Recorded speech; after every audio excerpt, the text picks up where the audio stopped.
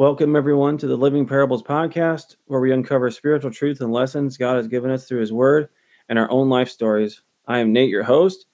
To all the listeners tuning into the show, grace and peace to you from God our Father and the Lord Jesus Christ. I appreciate all you, and now let us begin. Well, we are rapidly approaching July 4th, and I want to just say that I'm really excited for it this year. We gather every year as a family, and as you well know, all this COVID stuff is still out and about, so please be safe. With that being said, today we're going to do something again, what we did a few weeks ago, raw, unedited. You're going to hear fireworks because my windows are really, let's just say that you can hear everything outside. So you might hear those in the background. I apologize for that. So if you have your Bibles with you, which if you're going to listen to this show, you're going to need them. So with that being said, please turn with me to Luke, the 18th chapter, and we're going to be looking very closely at verses 9 through 17. So the title of this parable is called The Pharisee and the Publican, or as you might well know, is the parable and the tax collector. And I want to start off by saying that, last week, for those of you that listened to it, it was about my testimony. And, we talked about some people that grow up in the church, they don't have this huge, big, awesome tale of Christ coming in their lives and save them from a drug addictions or, attempted suicide and those kind of things. And, if you're that kind of a person, you're just like me. I didn't have a big grand testimony. And so don't worry about that. But if you did listen to it last week, I thank you and appreciate that. Also, we're going to have, starting hopefully soon in the next couple weeks, we are going to start having guests on the show. And I think that's going to be really cool. And so be sure that you're listening for that. So with that being said, we are about halfway done with the first season of the Living Parables podcast. And just to give you just a glimpse of what we're looking at for next season, this season here, we're just getting to the basic truths of the Bible and what you need to know to be saved. And then the second season, we're going to be really diving in to more stories about myself, you as the listeners. If you have stories, again, write in the show at livingparables.truth@gmail.com. I would highly encourage you to write into the show and tell us something that you're going through or something you went through in the past that helped you get to where you need to be at now, that God really helped you and showed you a truth. And so we're going to be doing that. And we're also going to be just really diving into the Bible, getting into more of the meat of the word. So be sure to catch season 2. But we're about halfway through season 1. Okay, now that we have the recap and kind of a glimpse of the future, God willing, let's look at now the 9th verse. We're going to read all the way through, break it down, and we'll be done. I know I say to you this every single week. I say it's not going to be that long, and then it turns out to be 20, 30 minutes. And I apologize for that. I just get so passionate for the Lord and His Word. So, but I do intend on keeping this rather short. All right, verse 9, going all the way to 17. And he also told this parable to some people who trusted in themselves that they were righteous and viewed others with contempt. 2 men went up into the temple to pray, one a Pharisee and the other a tax collector. The Pharisee stood and was praying this to himself: God, I thank you that I am not like other people, swindlers, unjust, adulterers, or even like this tax collector. I fast twice a week. I pay tithes of all that I get. But the tax collector, standing some distance away, was even unwilling to lift his eyes to heaven. But he was beating his breast, saying, God, be merciful to me, the sinner. I tell you, this man went to his house justified rather than the other. For everyone who exalts himself will be humbled, but he who humbles himself will be exalted. And they were bringing even their babies to him so that he would touch them. But when the disciples saw it, they began rebuking them. But Jesus called for them, saying, Permit the children to come to me, and do not hinder them, for the kingdom of God belongs to such as these. Truly I say to you, whoever does not receive the kingdom of God like a child will not enter at all. All right, so let's go ahead and talk through this. Now, you have two people in this parable. You have a Pharisee and you have a tax collector. Okay? Pharisee was a ruler of the Jewish people as far as the faith is concerned. They were the leaders. People looked to them. And I want you to pay close attention to what he said. In verse 11, he stood and was praying this to himself. I imagine, now it doesn't actually say this in the text, but I imagine him, it says he's standing up. I imagine him having his arms out, his hands open, and almost like he's levitating above the crowd. Like he's so much better than everybody else. And listen to what he says. It says, he was praying this to himself. God, I thank you that I am not like other people, swindlers, unjust, adulterers, or even like this tax collector. I have to stop us real quick. And I have to tell you this because this is super important. That this person here considered himself better than everybody else. Not only that, but this attitude that he has is self-righteous. That was a big problem with the Pharisees. They thought that their sin wasn't that bad. They were proud of their high position. And the other thing is that Jesus himself was speaking to them on more than one occasion, and they could not see their sin. They can't see how destructive it is, how evil it is, how vile. They couldn't do it. And in verse 12, it says, I fast twice a week. I pay tithes of all that I get. So in those times, fasting, he was fasting twice a week. Guess what? That's more than what was required in the Old Testament. So he's going above and beyond. I pay tithes of all that I get. There's a lot of patting on the back going on. And what kind of gets me going is he says, thank you that I am not like other people. How many times do we do the exact same things? We sin and we know we have trouble. I'm not sure what it is in your life, but I could tell you what I have or weaknesses and what I struggle with. But do you do the same thing that I do sometimes? I look at and what the Pharisee is doing right here. Well, I do sin, but at least I'm not like Hitler, or at least I'm not like David Koresh, or at least do you see what I'm saying? Or at least I'm not like these people killing people and serial killers and rapists and drug dealers, and the list goes on and on. I think you know what I'm saying. But we get so wound up thinking that we try to justify our own sins, and in reality, that is going to condemn us to hell. The only one that justifies is God. And how do we get justified? Well, we're going to find that out in just a minute. So now let's look at the tax collector.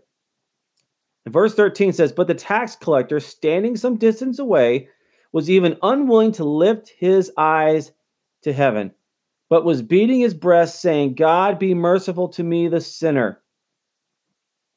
Now, I'm not sure if you can recall, but I'd like you to think about something that you did that was wrong when you were a child to your parents, and you couldn't even look them in the eye.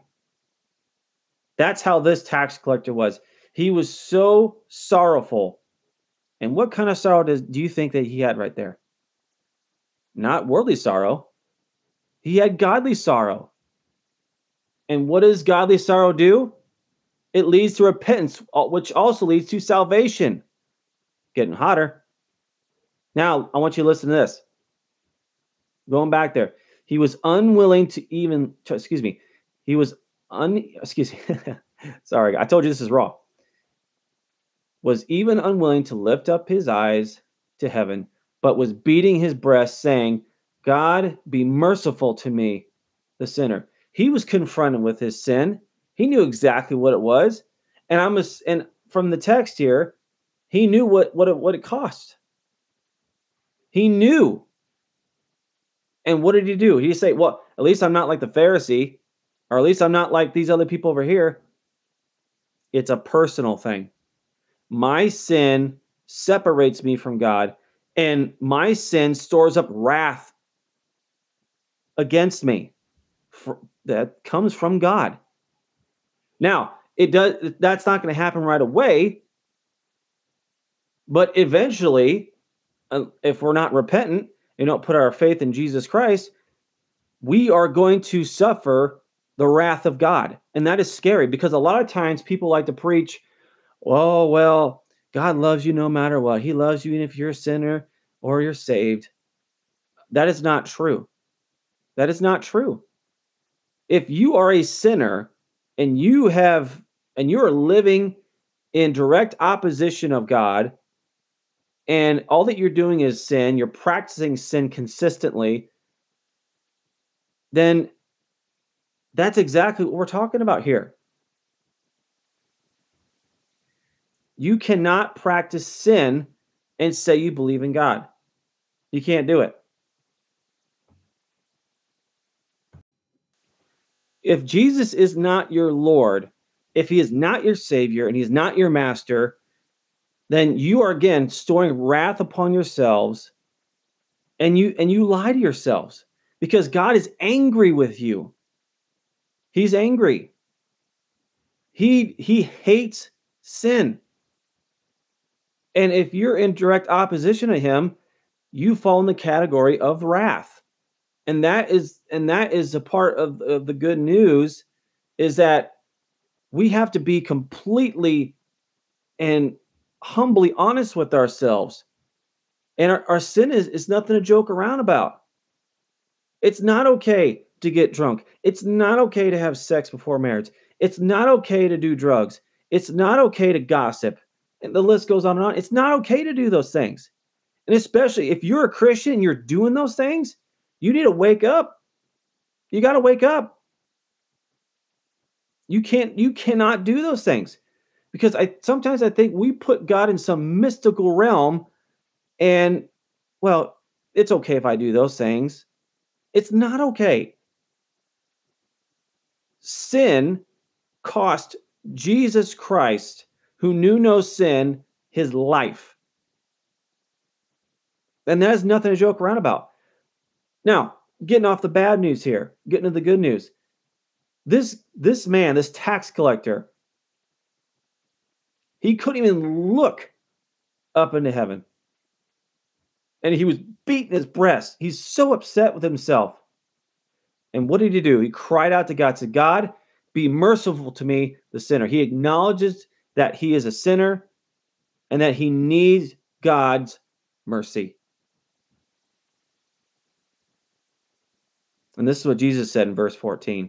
I tell you, this man went to his house justified rather than the other. For everyone who exalts himself will be humbled, but he who humbles himself will be exalted. Sin is a deadly, deadly game to play. And in the reality, it's not a game. It's life or death. And I'm telling you right now, as plain as day, that sin is ugly, vile, wretched, and Satan wants to keep you in the realm of spiritual slavery to sin. And we're going to talk about this probably in future episodes, but Jesus went into the slave market, the sin and slave market, and he bought you. And he bought you with his blood. So we are not our own. We are owned by Jesus because he purchased us with his blood. And that kind of mercy goes beyond any mercy you can think of, any type of forgiveness you can think of. You have the opportunity right now to be forgiven of your sins. I want you to think about that the magnitude of that statement, that Jesus forgave you of your sins. Only if you put your faith and trust and hope in him and him alone. And know that you can't do anything on your own. You can't be good enough to get into heaven. We've established that. We are not good. It says in Romans many times that we all fall short of the glory of God. We are all sinners, and there's no one that's righteous. And the righteous one stepped in and justified us. He made us right with God, and he forgave us our sins once for all. I gotta tell you, there's nothing and no one that can love you more than him. I probably said that more than once on this show, but it's the truth. Now, as you wrap up here, the disciples were not allowing the babies and the children to come to Jesus. And Jesus said in verse 16, "Permit the children to come to me and do not hinder them. For the kingdom of God belongs to such as these." The disciples were they weren't just saying, "Oh, you can't come." They were rebuking them. "Hey, you get out of here. You don't belong over here." And Jesus said, "Oh no, you permit them to come to me and do not hinder them. For the kingdom of God belongs to such as these." And we're ending 17. "Truly I say to you, whoever does not receive the kingdom of God like a child will not enter at all."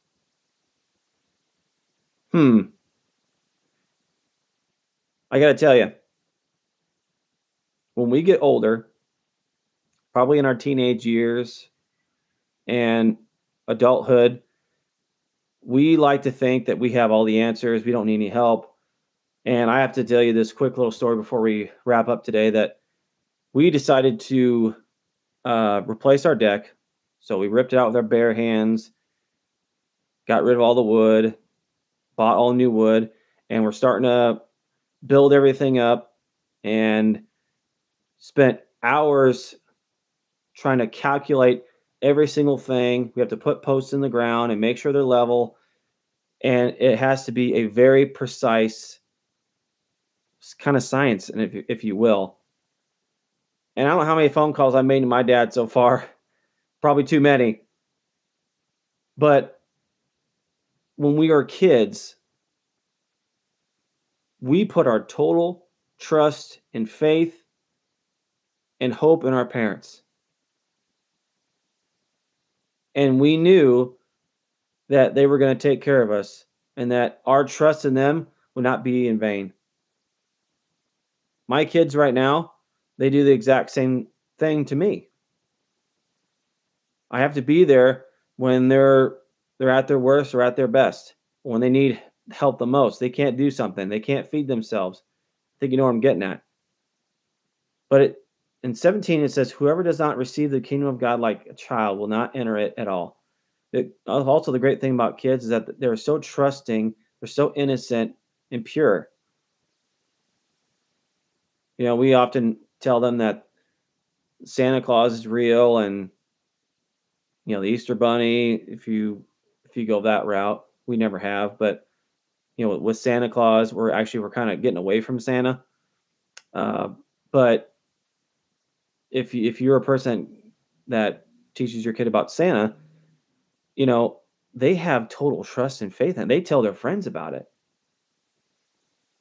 And they are 100% sincere, 100% trusting.